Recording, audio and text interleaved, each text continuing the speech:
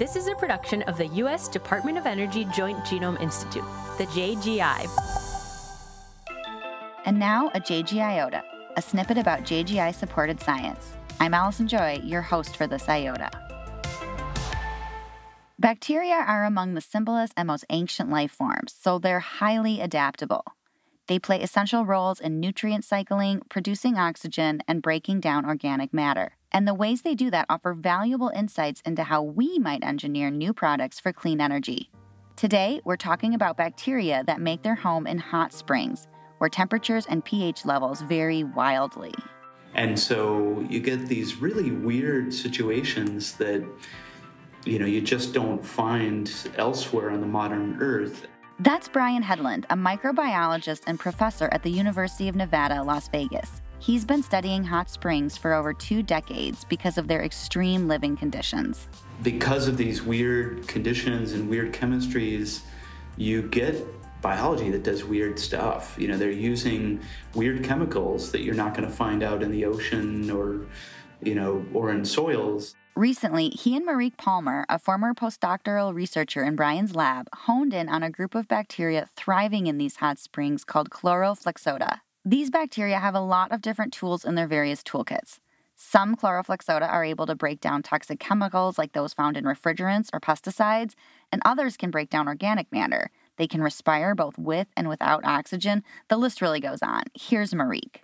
So these microbes that can actually respire these compounds gives us a way to actually get rid of some of those toxic compounds. But at the same time, we have some that are really cool in terms of being able to at least break down some of the compounds that provide us with a means of making biofuels. So all in all, they're actually really diverse in terms of what they're able to do. And part of that is because, remember, they're super ancient. They're basically part of this group of bacteria that they call the Pterobacteria, which is thought to be those first bacteria that kind of colonized the land on early Earth. So it's kind of that movement from an aquatic environment to more of a terrestrial environment. That's billions of years worth of family history to trace, and we're still figuring out how different Chloroflexota evolved to understand how they developed their weird tricks. And lately, while Brian and Marique were looking at samples from Great Boiling Spring in Nevada, something caught their eye. They managed to isolate an interesting organism. Surprisingly, when they began to study the evolution of the new organism, they found that it was related to a group of Chloroflexota called Dalecocoidea.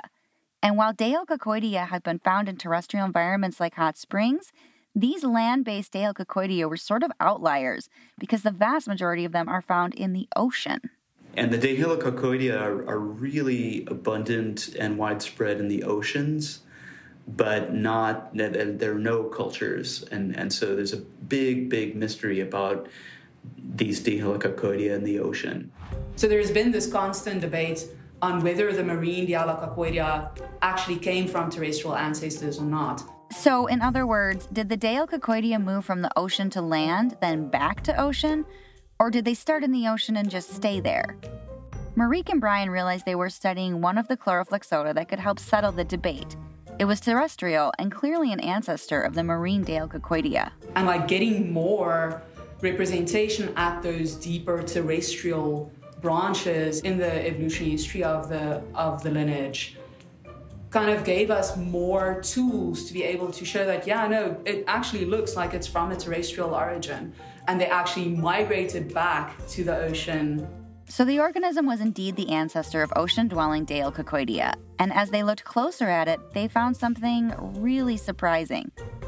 It had flagella, those little propeller-like tails that organisms use to swim around.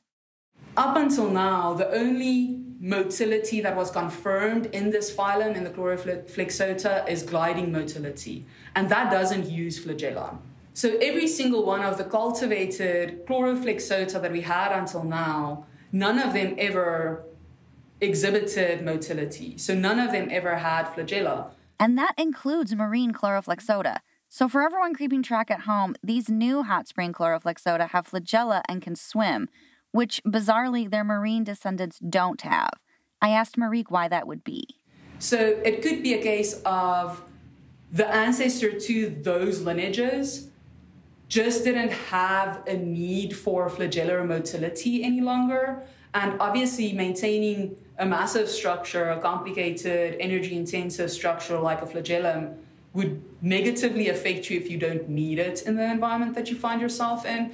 So that's kind of our best hypothesis for why they ended up losing the flagella as well. Yeah, it turns out flagella are less useful in the ocean than you might think. Many of the marine Dialococcoidea are actually quite small in cell size. And the smaller the cells become, the less efficient their flagellar swimming is, because the Brownian motion would actually kind of overpower their actual swimming ability. So they'll just be wasting energy trying to swim at a futile chase around their own tail, basically. So it seems like when they moved back into the ocean, these Chloroflexota downsized a bit, losing parts of their genome, including the flagella coating parts. But as a package, that this idea that you're losing a bunch of DNA and you're streamlining and simplifying, and that allows you to explode out into the oceans.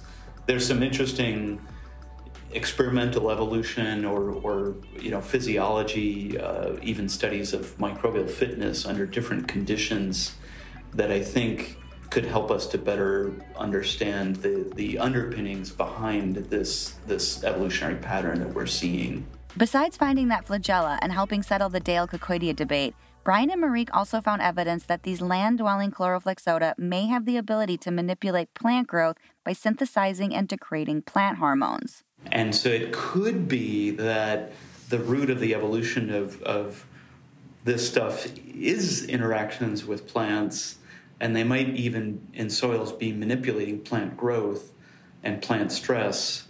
Like, hey, plant, don't be too stressed, but please grow so I can eat your stuff. But then they lost most of it, but not all of it, when they went back to the ocean. And that is actually pretty fascinating. See, understanding why bacteria need certain tools on land versus the ocean and exactly what they do with them sheds light on how we might engineer tools of our own that harness the power of nature. So that was Professor Brian Hedlund and his postdoctoral researcher, Marique Palmer. The findings from their study were published in ISME Journal. We'll link to their paper in our episode description. Brian is a professor at UNLV, and Marique is now an assistant professor at the University of Manitoba. The JGI enabled that work via our community science program, which you can learn more about at jointgeno.me/proposals. You can also read more about Brian and Marique's findings on our website. There are links in the show notes and an accompanying story, as well as a transcript of this episode online. This episode was written, produced, and hosted by me, Allison Joy. I had production help from Menaka Wilhelm, Massey Ballin, and Graham Rutherford. If you like this episode, help someone else find it. Tell them about it, send a link over, or leave us a review wherever you're listening to the show. Genome Insider is a production of the Joint Genome Institute, a user facility of the U.S. Department of Energy Office of Science located at Lawrence Berkeley National Lab in Berkeley, California. Thanks for tuning in. Until next time.